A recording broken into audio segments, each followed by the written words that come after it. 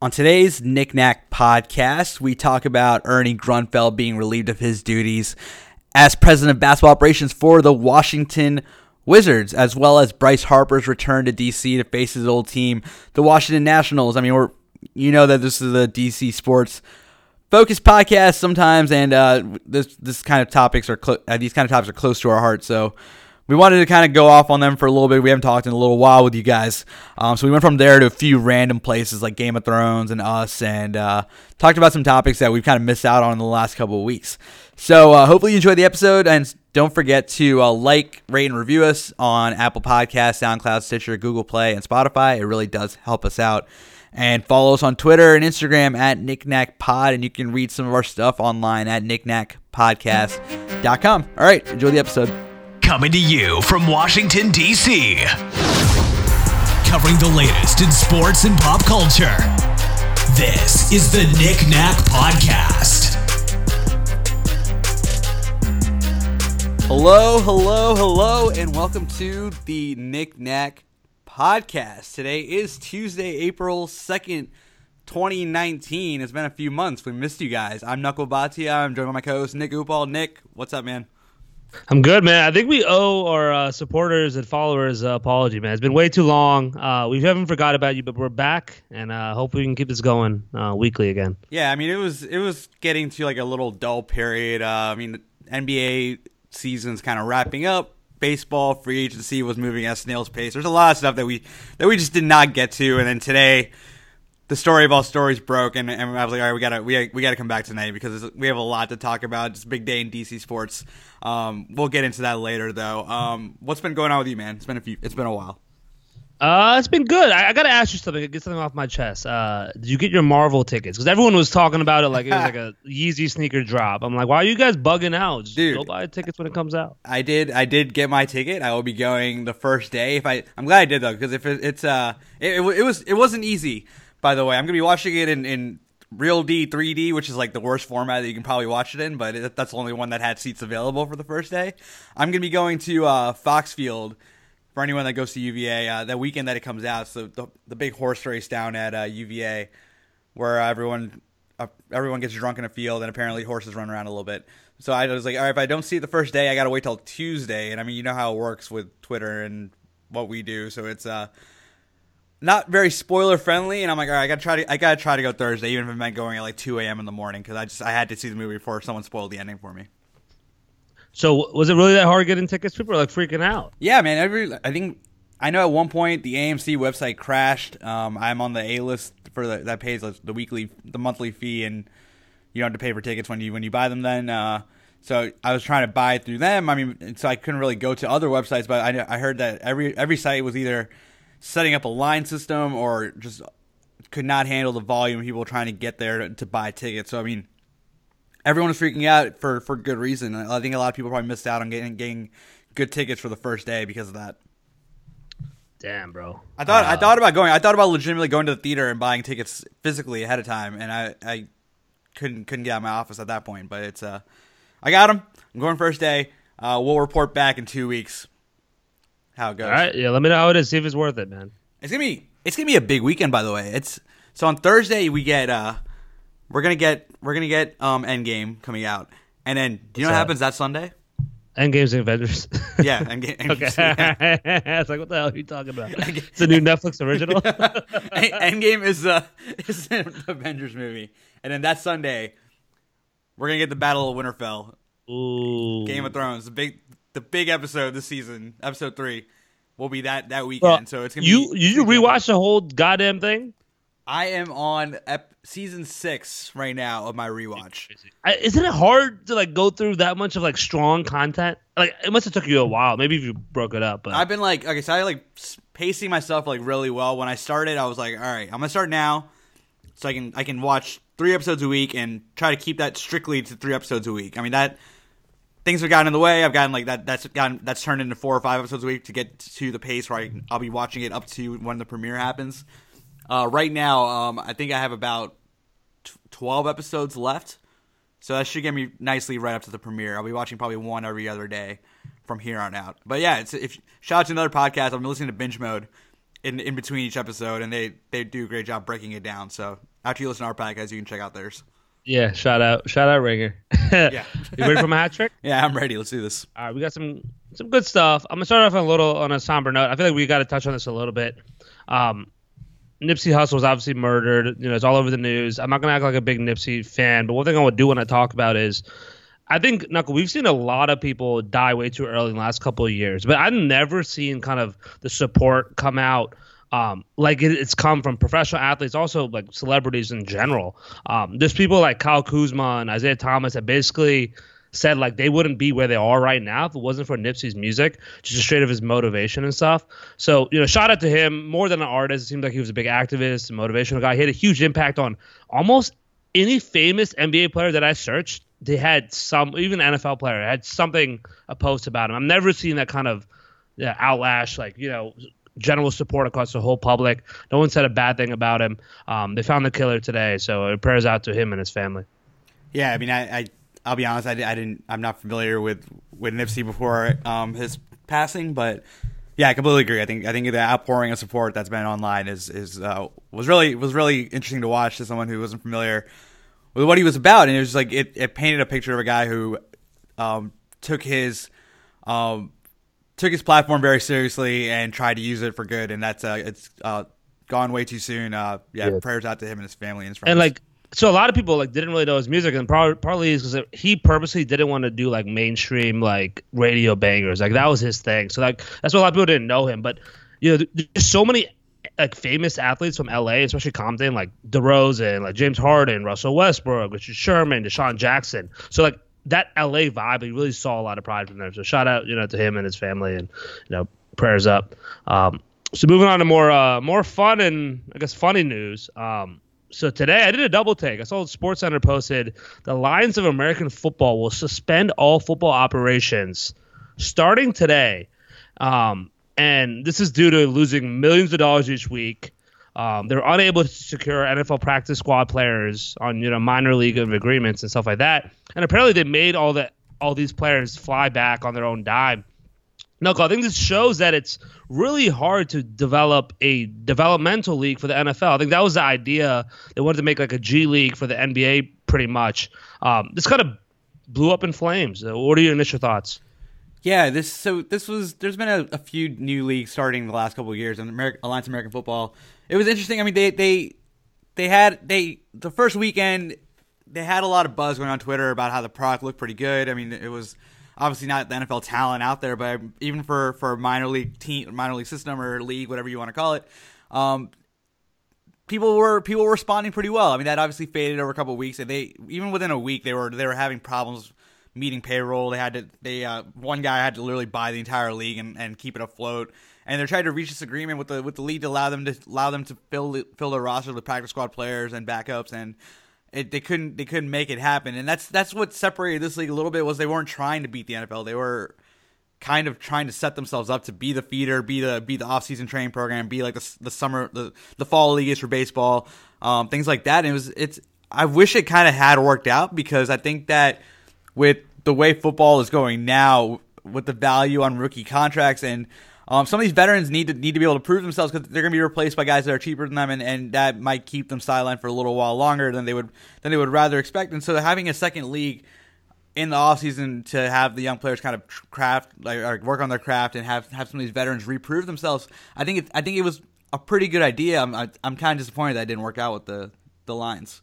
Yeah, so here's my take on it. I want to hear what you think. The reason why the G League works and why minor league works in baseball is because they're tied to a professional organization. It's almost like a feeder farm system almost. Yeah. I think that was the key to this, is that there's really no affiliation with the NFL. And maybe the NFL doesn't want to affiliate because they might see it as a competitor.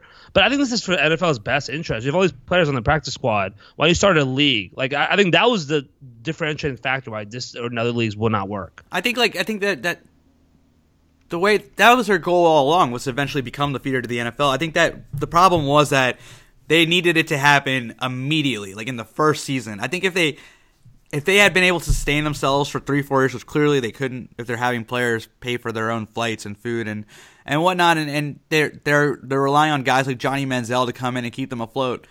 I think that's why it didn't work out for this league in this case. I mean, I know that the NFL probably has some things that they want to be able to control the product. They want to be able to control quality. They want to be able to make sure these guys aren't getting hurt playing football, doing it the wrong way.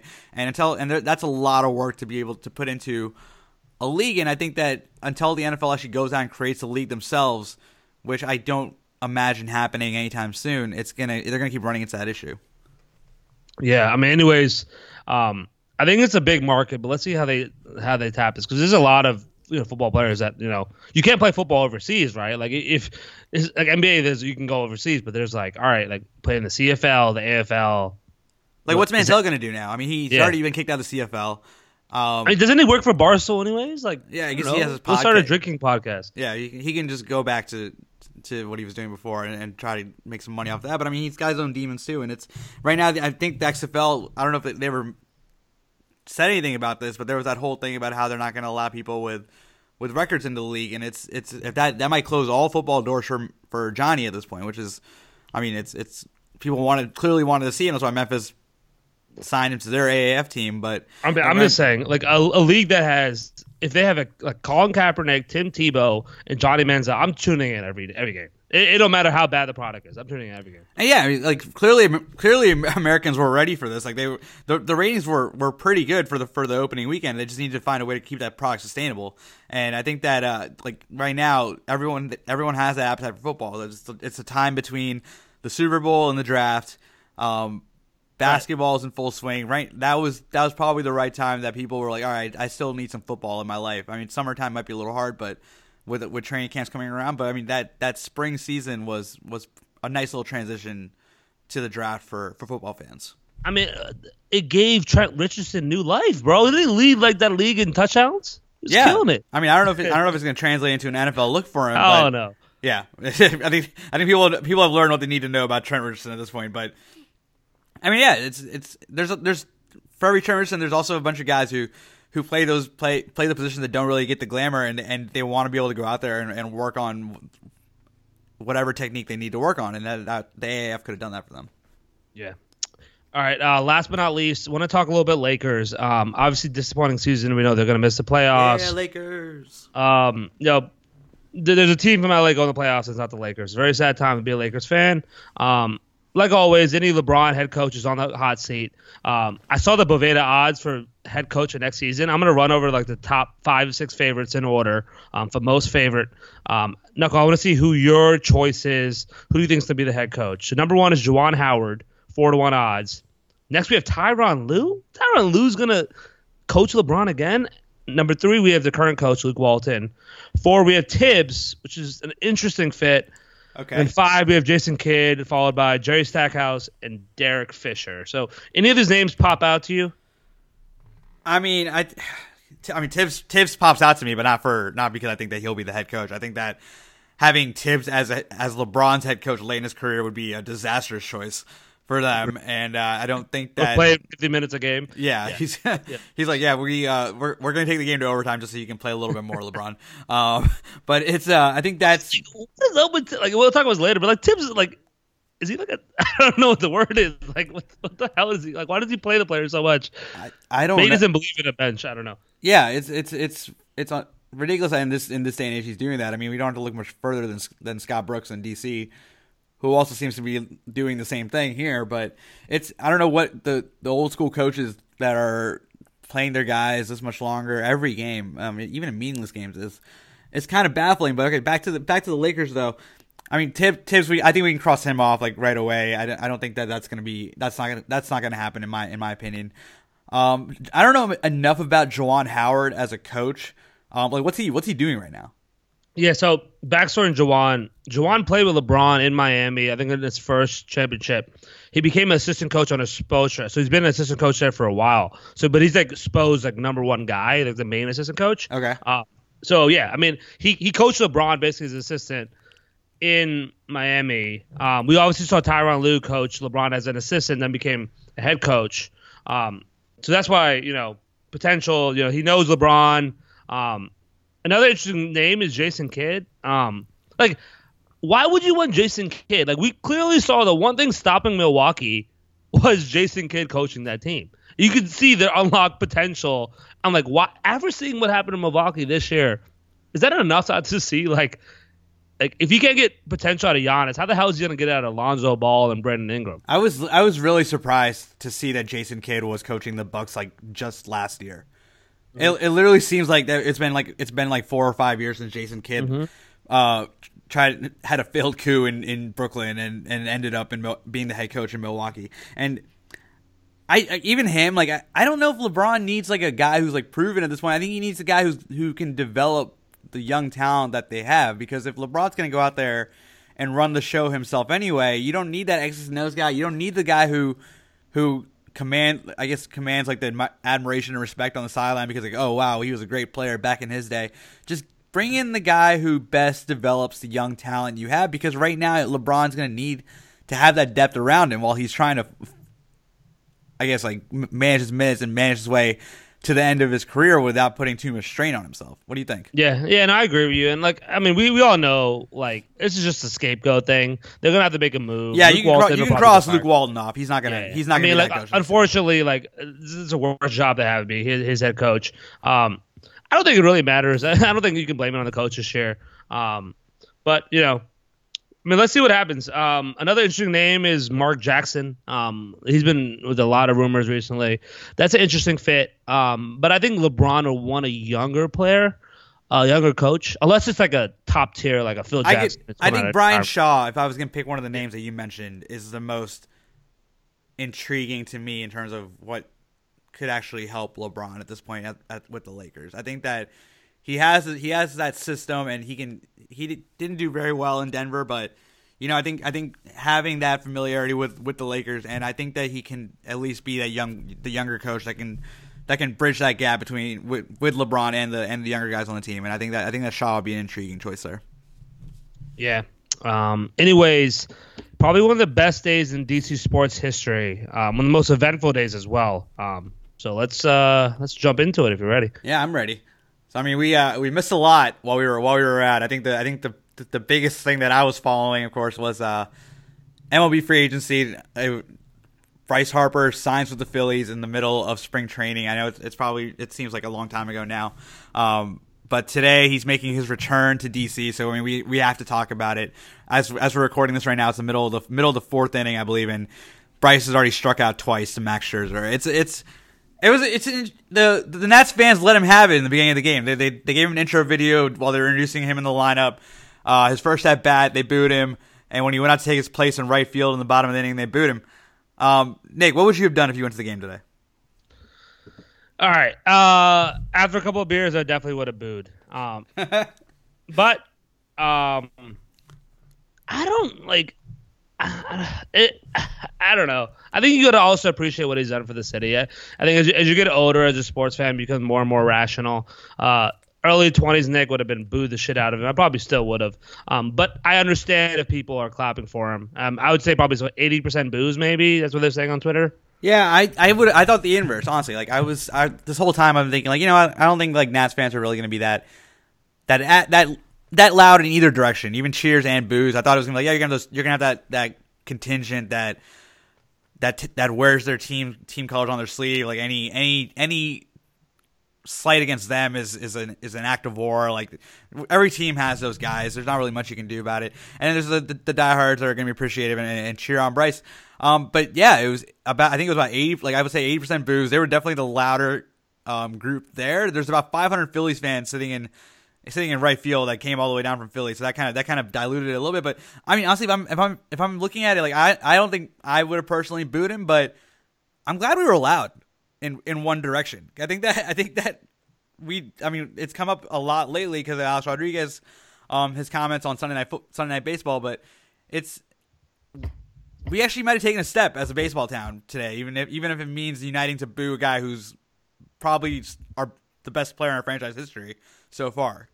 So on that note, I'm going to ask you, because you know more baseball than me. He's been voted the most overrated player in the MLB by MLB players. It's been the case since he came into the league every year. And a lot of people think that this team may not be worse than last year's team. I don't know if you're in that camp. So walk me through how the best player in Nationals history leaves, and our team is almost as good as it was last year, if not better. Because I mean, it's the guys that we brought in that make that difference. I mean, you're talking about Brian Dozier at second, who's a pretty good bat. Last year was a down year for him behind the plate, but he's been a really good defensive second baseman, which is what Daniel Murphy was not for a long time here. Daniel Murphy was a great hitter. He was a technician for working on his swing, working on other players' swings, talking to them in between at bats, helping everyone on the team get better on offense. But he had no range and was prone to making more mistakes probably than helping the team. Brian Dozier will not do that. Then the biggest signing of the offseason up to Bryce Harper was Patrick Corbin, who came over from the Arizona Diamondbacks and was top 5 in Cy Young voting in the NL last year. And you add that to Max Scherzer and Steven Strasburg, that's probably one of the best 1 to 3 trios that you have in baseball. I mean, I can go on. I mean, I won't go move by move. I think Nats fans know this by now, but we improved behind the plate. We improved on defense. Victor Robles is a top 5 prospect in baseball. Comes in to take Bryce Harper's spot in the outfield. He'll be playing center field, and he's a legitimate center field talent. So it's even if we had not signed Bryce, I thought our team got better. Adding Bryce though would have been that big bat in the middle of the lineup, which I think we're still lacking right now. But I think that the lineup is a lot more balanced top to bottom. There's not a real weakness as long as everyone stays healthy, and that's right now we're fingers crossed because Trey Turner took a pitch to the hand today and had to leave the game. So hopefully he's fine. He's been the star so far in the first couple games for the Nats. So I mean, I know that's a lot to digest. I mean, if you're not following the Nats like every day, but I think that I'm still back and forth on whether the Nats made the right move letting Bryce go or not.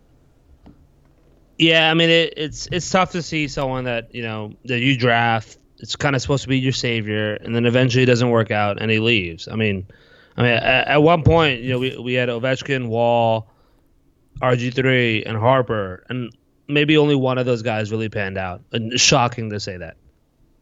Yeah, that's There was a lot of pieces on that as well. Also, I'm a guy who had 3 fucking RG3 jerseys, and I still have them. Yeah. But if you have a Bryce Harper jersey, the big stick in Navy Yard is buying your jerseys, giving you a shot, and then I think giving the jerseys to charity. So, great idea. Yeah, no, that's a phenomenal idea. I mean, I think that the part that hurts most probably about Bryce leaving was him signing I think the 13-year part of his contract is what probably makes it a little hard for Nats fans to digest. I mean, after thinking about it for a while, we thought we would maybe have a little bit of time where he could still be like, all right, we still like Bryce, and we'll transition into him being a guy on another team that comes in Nats Park every once in a while. The second he signed a 13-year deal with no opt-outs and a no-trade clause, he instantly became the Phillies guy.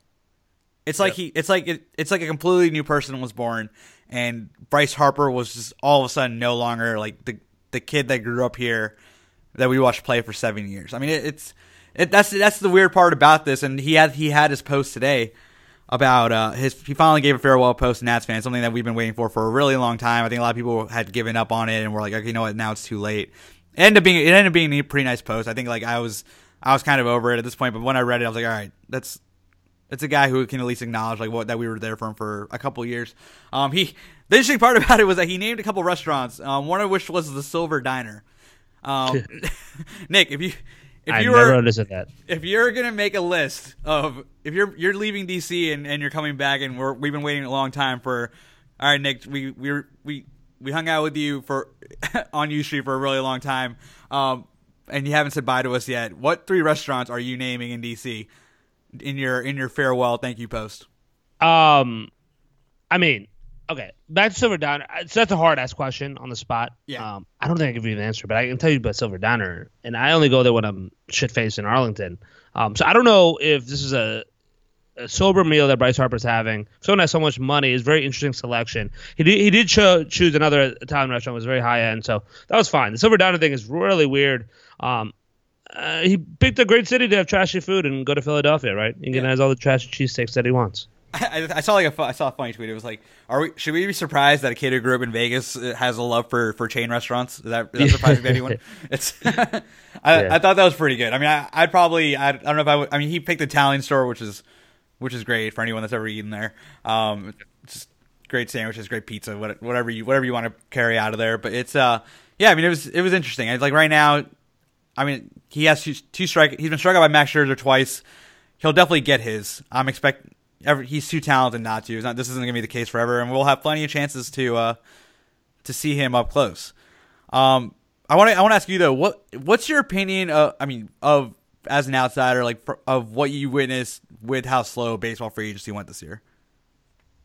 Wait, so what was your question? What was my impression? Yeah, like you're like, I mean, I know I'm following it every day. I'm reading all these articles. I know you probably don't follow it that closely, but you had to notice that it was moving at the pace that it was moving this year. Yeah, and it's clear that like in NBA, I'm comparing to the NBA because I'm most close to it. There's this trend of players, joining forces and going for that ring. Yeah. But in baseball, it's more of job security, length of contract, and just getting flat out paid. Like I'm just surprised that like someone of Bryce's. I mean, not that Phillies are bad. Like Phillies. I mean, the Machado thing. I mean, this is completely stands to my point. Phillies, I can see trending in the right direction, but then again, I mean, he could have went to the Yankees and some other better teams, right? So it seems like baseball players, they don't really team up as much as you normally see, which is I'm trying to figure out the dynamics behind it. It seems like it's more about money and security. I mean, Bryce tried to get he was trying to start the recruitment of Mike Trout early, like the second he signed. Actually, he said it in his press conference, and I mean a week and a half later, Mike Trout became the highest paid player in baseball, staying in Anaheim. And I guess that to go back to your point, superstars teaming up. I think this actually proved it in a way, because I kind of said this when it happened. I don't know if it was just my like intense hate for Philly. A lot of people would point at the fact that Mike Trout is from Philadelphia. My contention was that, have you noticed how Mike Trout has not asked for the spotlight once in his entire career, even though he might legitimately be the best player of all time? And I don't think that he's going to be wanting to answer these questions for the next 2 years, especially if Harper is in Philadelphia repeatedly talking about how he wants to try to recruit Trout to Philly. I don't think that, like, if Harper was sick of answering those questions and signed a 13-year deal, I can tell you right now, if Anaheim makes him the kind of offer that I think they're going to make him, he's going to sign it. And lo and behold, a few days later, he did sign this mega deal to remain there, probably for the rest of his career. And so I don't know if he's going to try to lure people to Anaheim, or that's why he did it. Bryce said that's why he signed with Philly. I don't think that's the case. I don't think anyone really believes that. But yeah, I think you're absolutely right that baseball players don't want to team up, and I think a lot of teams in baseball and their lack of spending is gonna actually help that for a while. So let me ask you an interesting question. So in baseball, you can, I don't know, there's probably no limit for contract, right? Like you could do 15 years. You can sign a $1 billion contract if you want. Right. Yeah. Could you imagine if the NBA allowed something like I'm just thinking like the dynamics of that the whole league would just be now everyone's signing 1-year deals, but imagine if they open Pandora's box. Yeah, I mean the max contract. I sometimes think about what would happen if they got rid of the max. Because it's like if you got rid of the max, it wouldn't work in the way that, I mean, at least I think that it wouldn't work in the way that the middle guys would somehow get up to the point where they're making $40 million and LeBron is making $100 million. I think it would be more so that LeBron is making $120 million and the middle guy is now making like $5 million. Does that make sense? Yeah, that makes complete sense. But like, so with baseball, right? Like they favor bigger markets, right?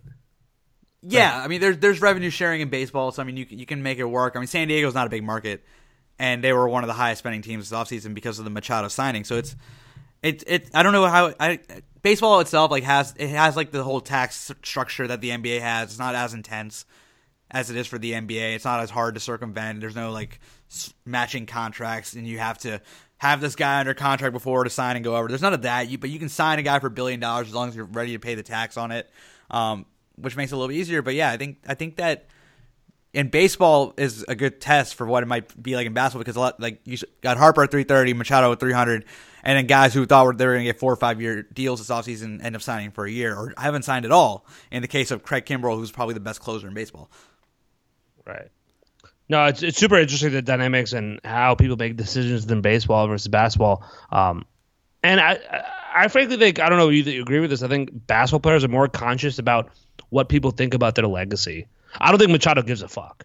Machado definitely does not, no. The Machado equivalent in the NBA in terms of his talent could be a James Harden, right? Maybe. But like he has, like, he cares about MVPs. He cares about what people think of 20 years on the road. Yeah. I think in that case, Harper has made a big deal about the fact that, I mean, he is the face of baseball, and he wanted to that's a big reason why he chose Philadelphia and didn't want to go back to the West Coast. I don't contrast it with Machado. Yeah, I don't think Machado really cared about what would be the best place for him to shine and for him to eventually maybe ascend to being one of the best shortstops of all time or best third baseman of all time. Right. Now, anyways, interested to see what happens. Interested to see what the expectations are for the Phillies this year. What do you think it is, Knuckle? The NL East, or you think it's World Series? Or what is a solid expectation? I think that they should expect to make the playoffs in one way or the other. The NL East is top to bottom better this year. The top 4 teams are probably right around each other. The Braves won it last year. The Nats have won it a lot in the years past, and then now the Phillies did more than anyone to improve their team in the offseason. And I mean, I'm not big on the Mets, but a lot of credible people put some stock into what they've done this offseason. I'll believe it when I see it. But those 4 teams are going to be right around each other at the end of the year. And I think if you're the Phillies and you're Phillies fans, you want them they want to make the playoffs this year, either as a wild card or winning the division. It's gonna be hard. I think the teams aren't gonna make it easy for themselves. Yeah. So another interesting DC sports figure is actually leaving. The king is dead. I was so happy, and I'm so happy they did release it today, because if it happened yesterday, I would think it was an April Fool's joke, and I wouldn't believe it. But Knuckle, who was released today of their duties? Ernie Grunfeld was relieved of his duties as Wizards 16 president. fucking years. Yes. 16 years. I want to play a game. I have 5 dates. I'll start with an easy one. I want you to tell me what happened on this date. You ready? Sure. June 30th, 2003. What happened? 2003. Ernie was hired? Yes, Ernie was hired on June 30th, 2003. And this was right around, let's see, at that point we would have still had Eddie Jordan as our head coach. Yep. And he comes in, and this was before Jordan's comeback or after Jordan's comeback? I think it's right around, not sure the exact year. It would have been right around Jordan's comeback. I mean, comes over from the Bucks. I remember when he got hired, I was pretty excited about it. I thought it was I 12-year-old Knuckle didn't know anything about NBA history or what. I just knew that he came over from the Bucks and they had Ray Allen, they had Gary Payton. He made a lot of trades, and that was cool. And I was like, yes, we got this guy that has a reputation. And I thought, all right, this could work out for us. I mean, it wasn't all bad early on. We had Gilbert. There was a lot going on. He ends up building that trio with Antoine Jameson and Caron Butler. Right around June 24th, 2009. What happened then? Sorry, what date? June 24th, 2009. Is that when we traded the 5th overall for Randy Foye and Mike Miller? Correct. That is what we did. I can't forget that. That was one of the worst times as a DC sports fan. And some good players were in that draft, weren't they? Yeah, that would be the Steph Curry draft. That's our man Buckhants talked about it the other night when we were playing the Jazz, and Ricky Rubio was on the court. That's the guy who eventually went with that pick, but there was a lot of other talented players available. Another thing we missed while we were out, the possibility that Steve Buckhants might not be back next year as the play-by-play guy for the Wizards. What were your thoughts upon hearing that one? I mean, I could not. I mean, Steve is a friend of the podcast. We've had him on. I would say that we know him on a decently personal level. I would have no idea why you would let this guy go. He's an absolute professional. He absolutely kills it. If anything, I feel bad for the dude because, I mean, he has to endure this.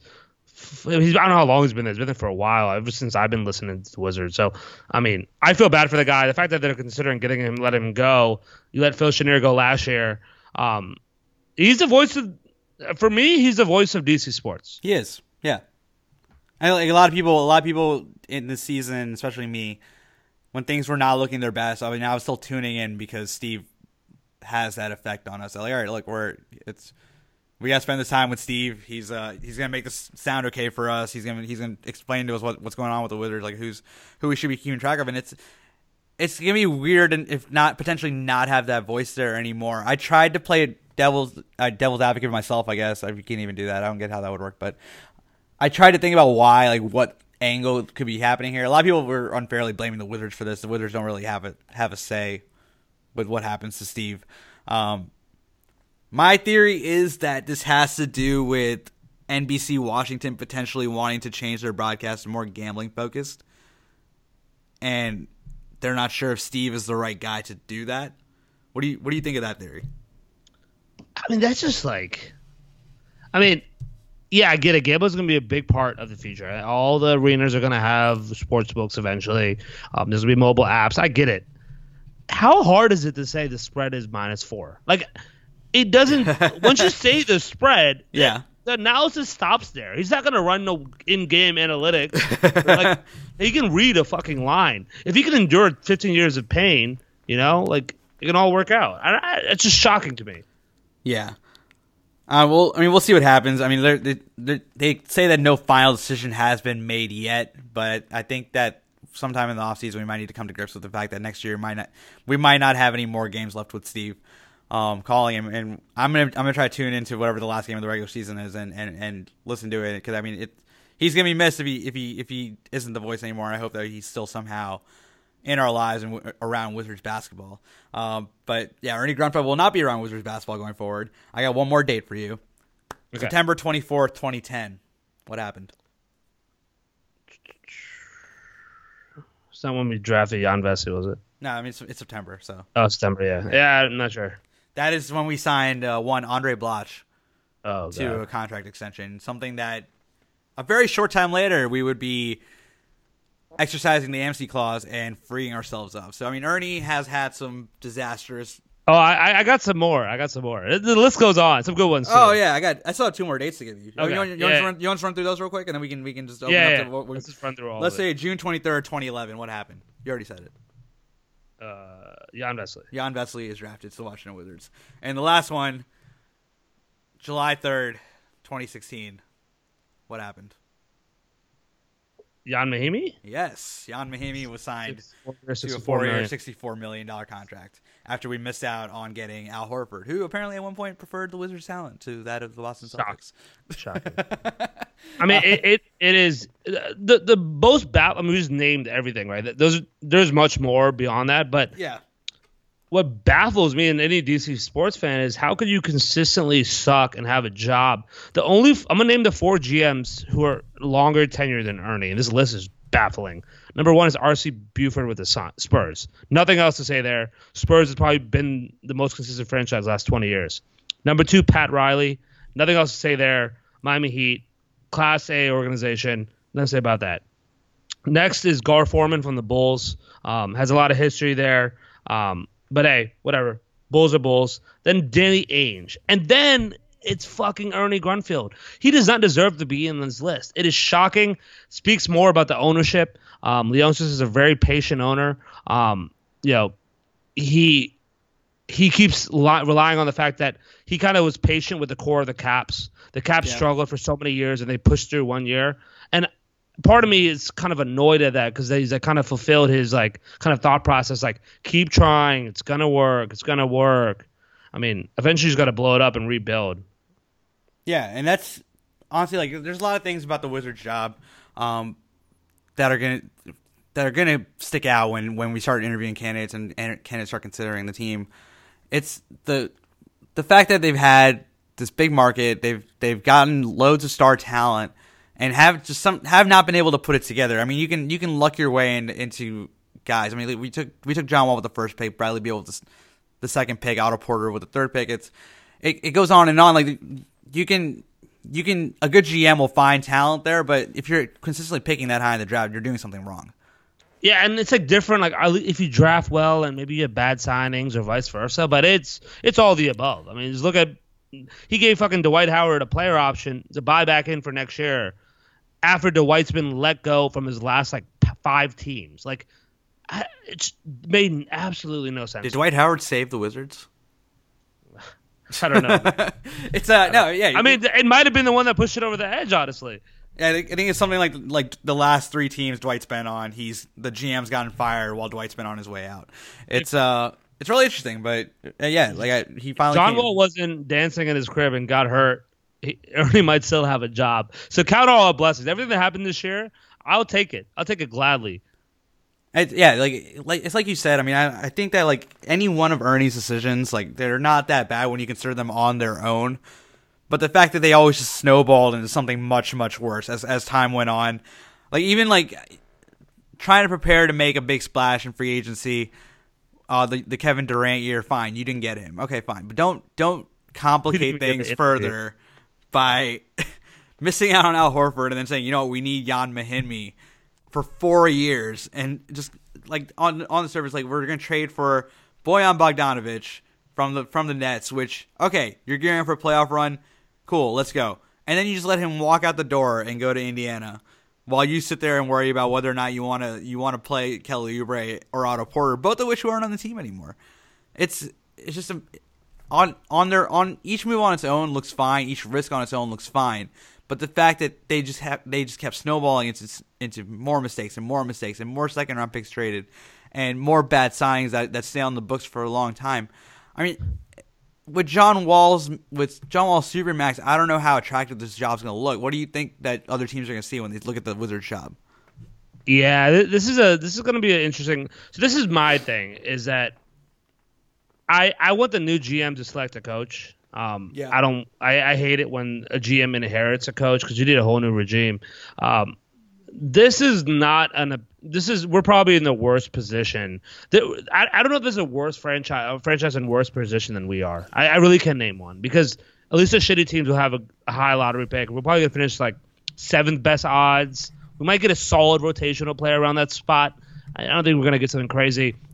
When we didn't even touch about Ernie's like tendency to stash players in Europe. That was the most frustrating part, is that once we had a late first round pick or early second, he would just default and say, hey, I can't hit. The odds of me hitting this are so low, I'm just going to stash this guy in Europe. Maybe one day they'll develop and come home. We've only seen one or two of those players actually come back and make an impact. And it's just shocking because you see every year these quality organizations finding great players in the late first, second round. You're talking about Kyle Kuzma, Draymond Green. There's a lot of good players out there, but we just default that, well, we can't pick them. Don't worry about it. We'll just stash them in Europe. Yeah, I mean, it's like you miss 100% of the shots you don't take. I mean, we don't have a second round pick through 2023 now. I think it's. I just hated that he just never even tried. Like there are guys out there that, like, I mean, you might call it just copying out and picking them, but you look at like Draymond, like you said, Malcolm Brogdon went in the second round. The center for the Knicks right now, what's his name? I'm forgetting his name, but he went this year in the draft. He's a rookie. Mitchell Robinson, yeah. Like these guys were all guys that had their names whispered leading up to drafts, and as guys who are consistent performers, might not have the highest ceiling, but right now, look, they're at least doing something. We constantly had this problem in DC while we were paying Otto Porter, John Wall, and Bradley Beal, that we just did not have the depth around them to make a deep run in the playoffs or even get to the point where we're a top 3 seed in the East. It's things like trading away all your second round picks or stashing guys in Europe that constantly had Ernie Grunfeld digging his way out of holes, trading first round picks for guys that could be a 6th man, 7th man on that bench. When people are going out there and picking those guys in the second round or the late first round or signing them on the bargain free agent market, we're never able to do that because we just were not managing our assets properly under Ernie Grunfeld, and the fact that he stuck around this long is surprising. Yeah, so it's actually, I just thought about an interesting point.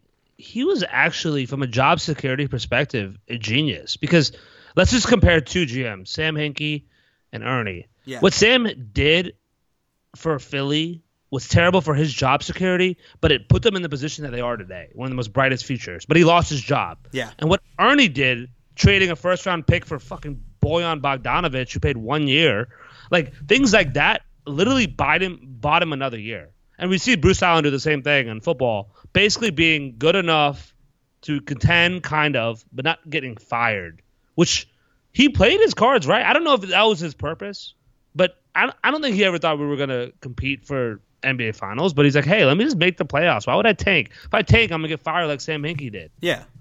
I mean, you see this all the time. Like when you see teams go out there and make reckless trades for short-term gains, it's normally because the GM thinks that or has some sort of mandate on that you have to succeed or you're going to be out of here very soon.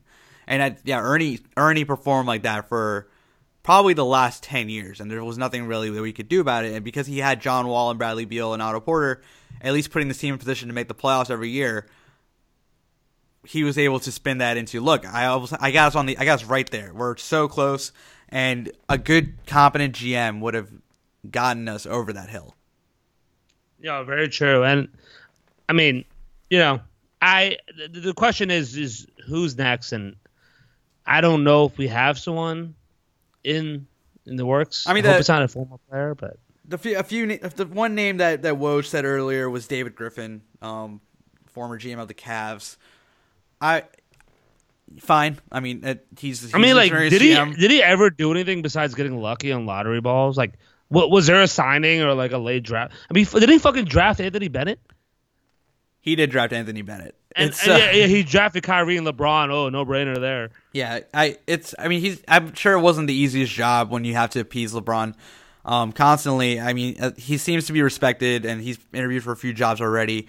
Though I mean, the interesting name to watch throughout this is gonna be the guy who's here already as Tommy Shepard, who is Ernie Grunfeld's number 2.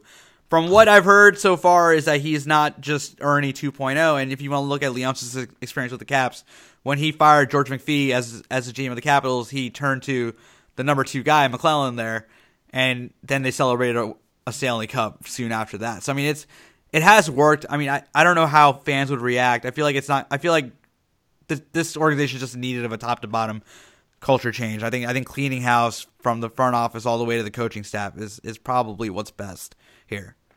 Yeah, no, I agree, and I have a feeling Scott Brooks is on his way out as a scapegoat as well.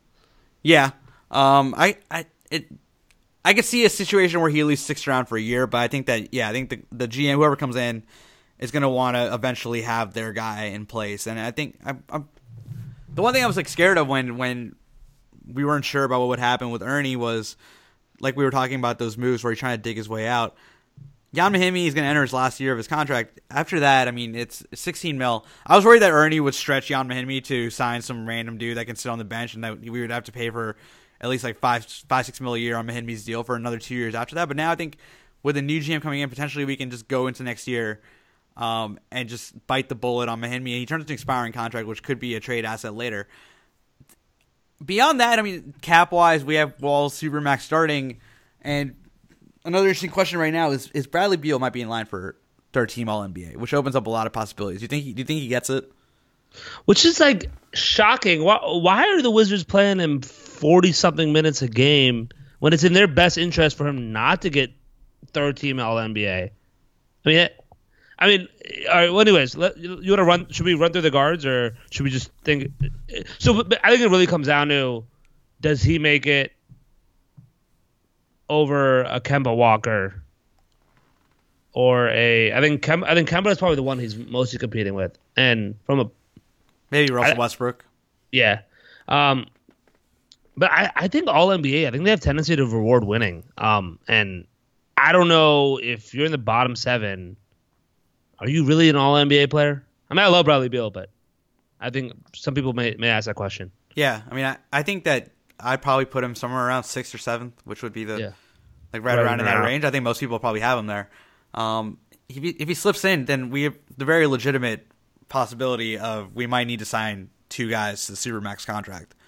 Yeah. And with John Wall potentially not coming back next year either, How do you navigate that? And if you're a GM looking at this job, are you looking at that as, all right, I have at least one potential superstar and a guy who could turn into one if he comes back from injury is even 90% of what he is in John Wall, or are you looking at that and saying, look, I'm already $84 million in the hole between 2 guys every season going forward, and that's just something I just can't work my way out of. Yeah, it's a really difficult position. I'd say, like, I don't think you will get a proper return on value if you trade Bradley Beal in the open market. I just think he's too good of a player. I don't know what type of assets you can get in return. So I don't think you can move him. And obviously the John Wall situation is kind of fucked. I mean, the only way you get out of this is you pretty much got to hit on some lotto picks. Like, I mean, that's really the only way, man. We have no cap flexibility. You know better than I do, but there's nothing really much you can do. I mean, who's going to take on these? I think there might be some expiring contracts we can get off our books next year, but, I don't know. Right now we only have like 4 guys. I think we only have the 5 guys under contract next year. I'm assuming that Dwight Howard picks up his player option, which he 100% will. So that would be Troy Brown, Dwight Howard, Jan Mahinmi, John Wall, and Bradley Beal. Then you're going to bring in whoever we take in the first round, unless we trade that pick for something. And then one of the big questions is Jabari Parker, right? Because he has a $20 million player option, right? And it's hard for me to think the new GM would pick that up. He did show some flashes, but not for $20 million. Yeah, I think that's been the question over the last couple of weeks. Like, I haven't been watching him enough to know, but I've seen enough on Twitter to think that, like, all right, this might actually be a situation that very well could have been something that Ernie would have done if to add talent to the quote unquote to the team. So I'm very interested with, like, John Wall. Like, I think I think it's safe to say we've seen the best of him, and I don't know whatever he comes back in 2020 maybe 2021. I don't know when he's be out next year probably. Also, I heard like there's an insurance kicker that we get a significant amount of money back if he doesn't play next year. So that's also on the books. But I'm just interested to see what type of John Wall comes back. Right, like it's going to be very interesting. I got a question. I pitched this the other day. So let's say the lottery balls bounce our way. We end up with the 5th pick in the lottery. I don't even know if that's actually math. I don't even know if that's possible based on the rules off the top of my head. But 5th pick, a team says we'll take that pick and we'll take on the John Wall contract and we'll throw you some cash. Are you saying yes or no? Yeah, I'd probably say yes. I mean, that might be the best offer you get. All right, 4th pick and John Wall. Are you saying yes or no? Yes. 3rd pick. No. So you would want RJ Barrett, even if it meant you have to swallow the $42 million a year. Yeah, I think so. So I probably shouldn't even continue and say would you go John Moran or Zion if it meant shedding that John Wall contract.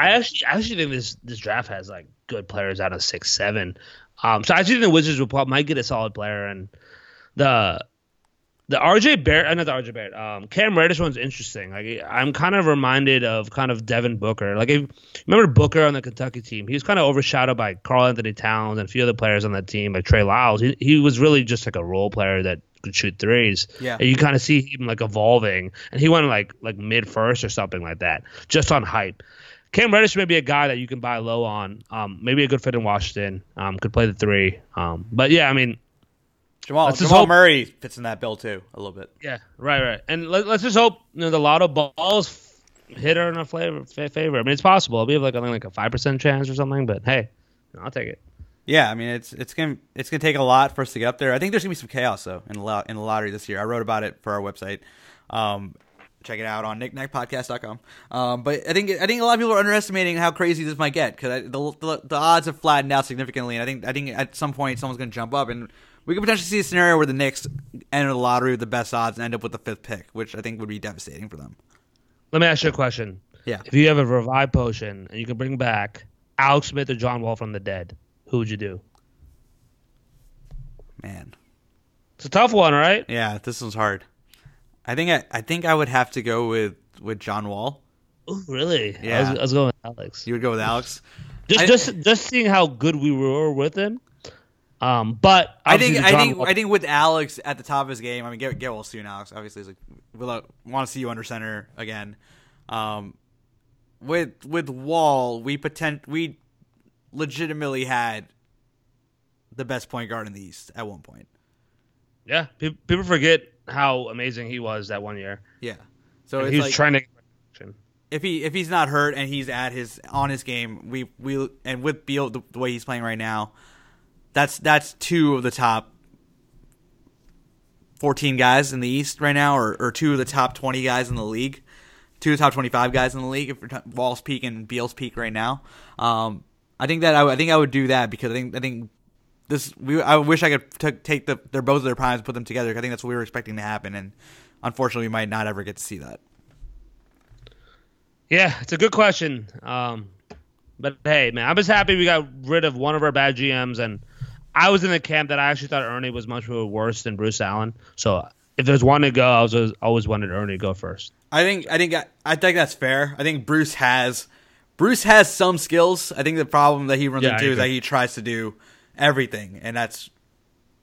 I mean, they say he's a great negotiator. Yeah. But his talent isn't really like talent, like recruiting talent and also like evaluating talent. Like that's why like Scott McLuhan and him seem like a perfect match, right? Because Scott did all like the scouting, and Bruce would do the negotiations. But and then Bruce was like, "No, I want to do the other stuff too. I'm good at it." And I'm like, "Bro, relax." And apparently he's just a beast of a salesman. Like apparently people just meet him and it's like, "Yo, this guy's a genius." Yeah. I mean, he's like Bobby McFarland.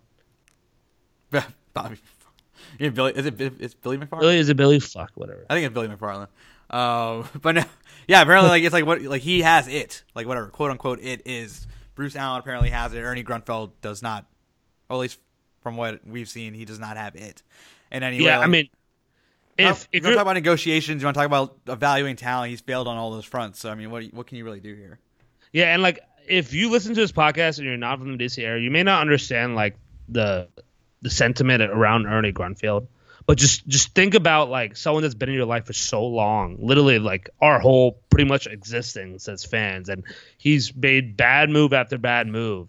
And the moment he leaves, we didn't get anyone, right? We're still in a fucked up cap situation, or we're one of the most least desirable jobs out there. But the fact that he left makes us so happy. I legitimately felt almost as happy as I did the day the Caps won the Cup today. Yeah, it's just the fact that there's hope again, at least a little bit, because I think it's safe to say we were the laughing stock of the NBA this year. And I mean, we've been Redskins fans our entire life. We've been like Orioles fans at some points. Like the Wizards were bad when we were growing up. Right now, being stuck in mediocrity and not knowing how we're going to figure our way out with a guy who is taking these shortcuts and making short-term moves over and over and over again, to the point that we're just strapped for picks and cap and players that are hurt for the next 4 or 5 years, and not knowing when it would end, to have him finally get fired. I mean, it's I'm not gonna whatever fuck it. I mean it's good. It's like it's that feeling is like finally like, all right, we have something that we might be able to look forward to.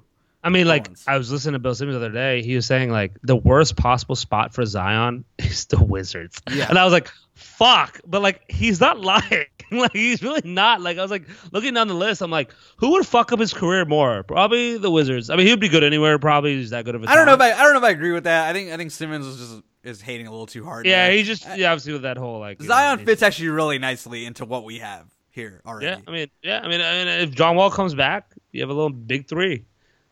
Yeah, and like we have enough space to maybe sign like a mid-level guy in there. Maybe bring Portis back.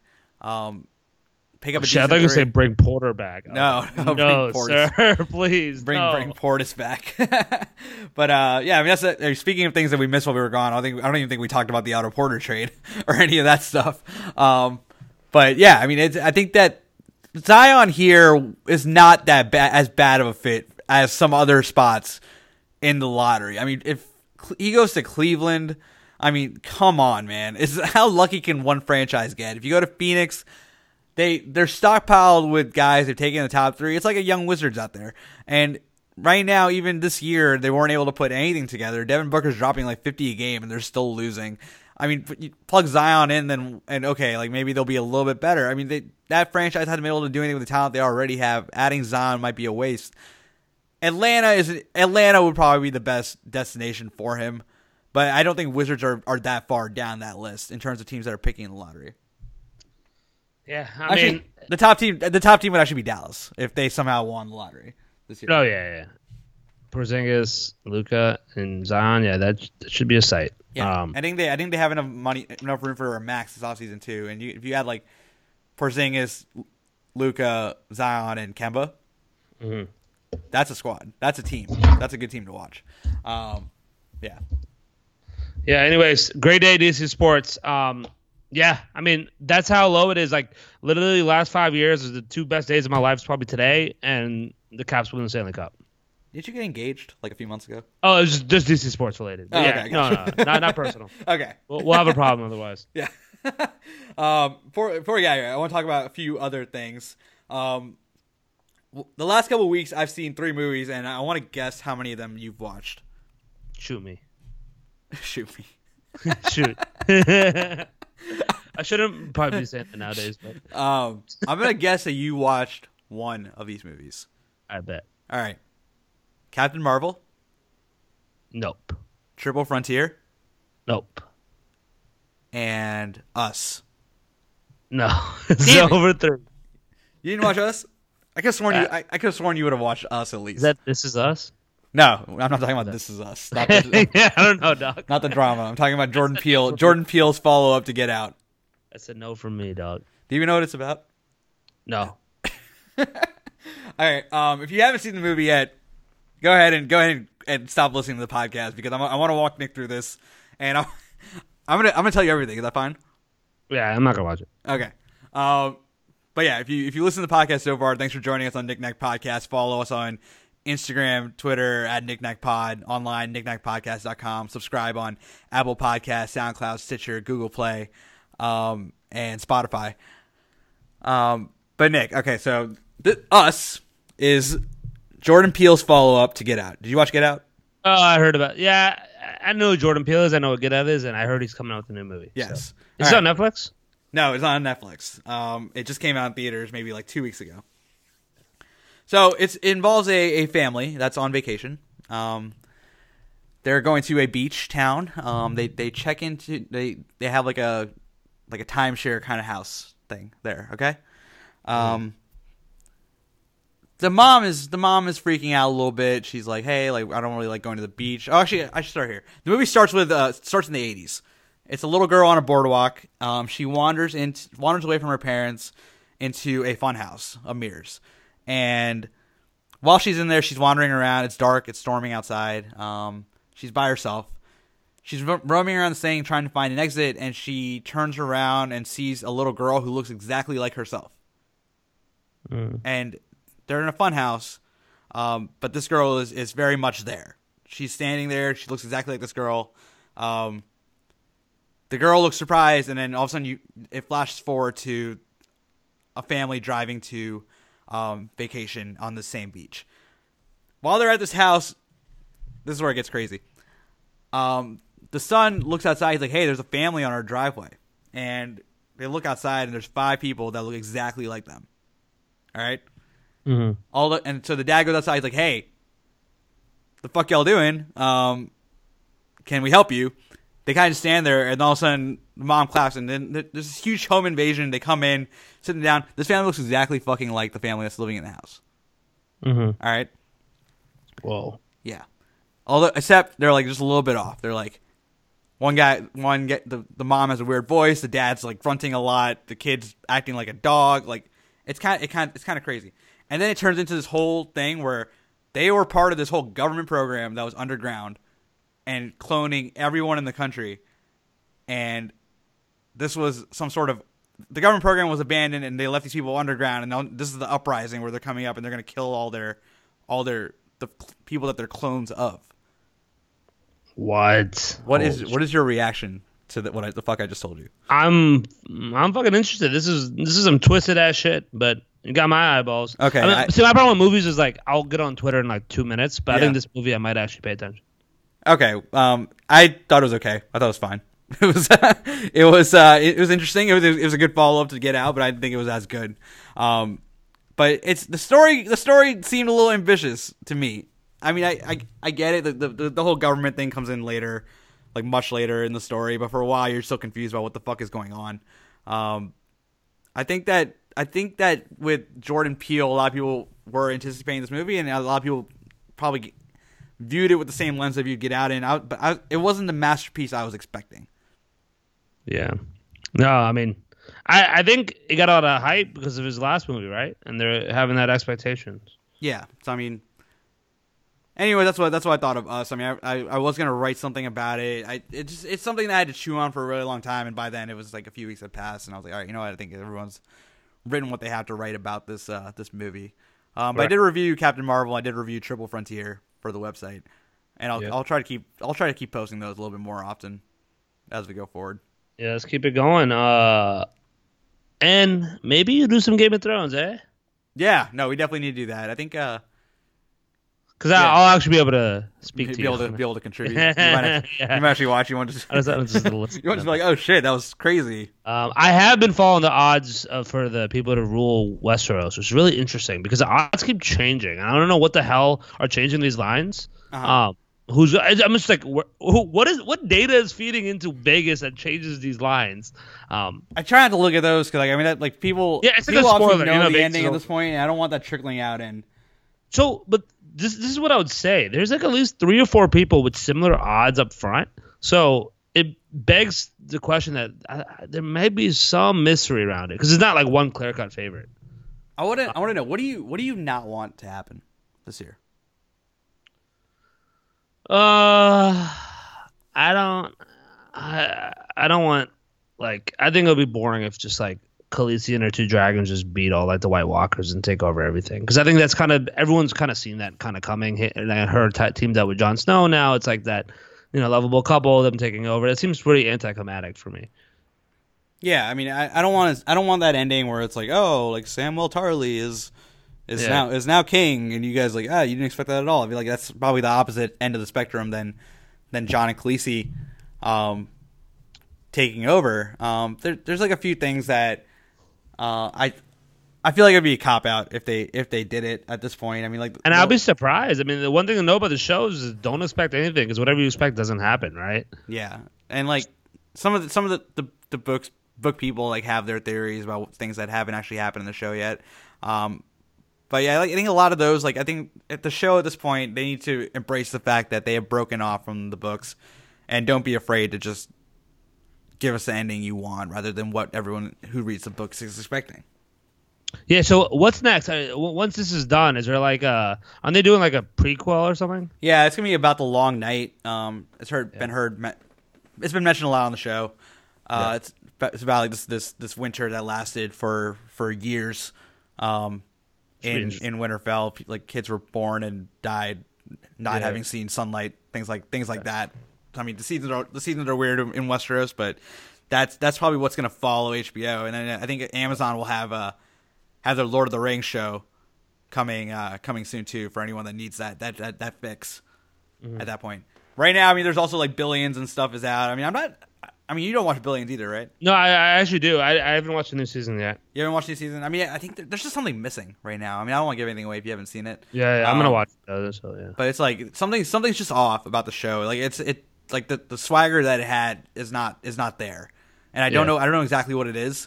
I hope something happens soon. But so far, the first 3 weeks, I'm a little disappointed. Yeah, I mean, we've seen this in many shows. Like, it's hard to maintain that swagger into multiple seasons. Like, very few shows have done that. It loses its glam after a while.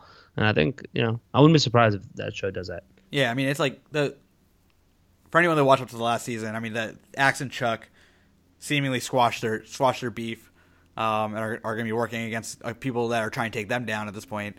And I don't even know if they're doing that properly right now. It's interesting to watch. I mean, yeah, it's hard to maintain what they maintained for the first 3 seasons, but yeah, right now I hope it turns around because this isn't the show that I'm used to watching out of them. Yeah, but anyways, man, a lot of good stuff coming. Got to run this podcast back more often. Yeah, well, we definitely won't take a few months before the next podcast. We'll try to come back and do something for Game of Thrones next week. Nick, anything else you want to add before we get out of here? No, that's it. All right. Thanks for listening to the Nick Nack Podcast. You can subscribe on Apple Podcasts, SoundCloud, Stitcher, Google Play, or Spotify. Follow us on Twitter and Instagram at NickNackPod and at NickNackPodcast.com. And with that, Nick Nack out. Good night, DC. See y'all next week. We won't see Ernie Grump. Thanks for listening to the Nick Nack Podcast. Subscribe on iTunes, SoundCloud, Stitcher, or Google Play Music.